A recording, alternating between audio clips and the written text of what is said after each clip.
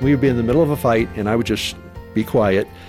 And so she's sitting on the bed, I'm sitting on the couch, and she looks at me, and normally she would say, we got to talk about this, we got to talk. This is Focus on the Family Minute, and Dr. Marcus Warner recalls a conflict with his wife. And this time she looked at me, she said, is it okay if I come and sit next to you?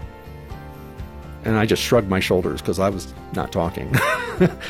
And she sat next to me, and then she looked at me, she said, is it okay if I hold your hand?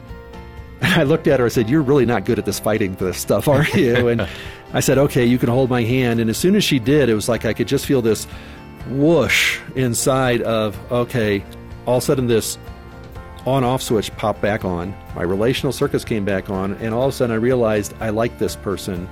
I want to have a kind conversation with this person, and we could talk about our problem now relationally. Hear more from Dr. Warner at FamilyMinute.org.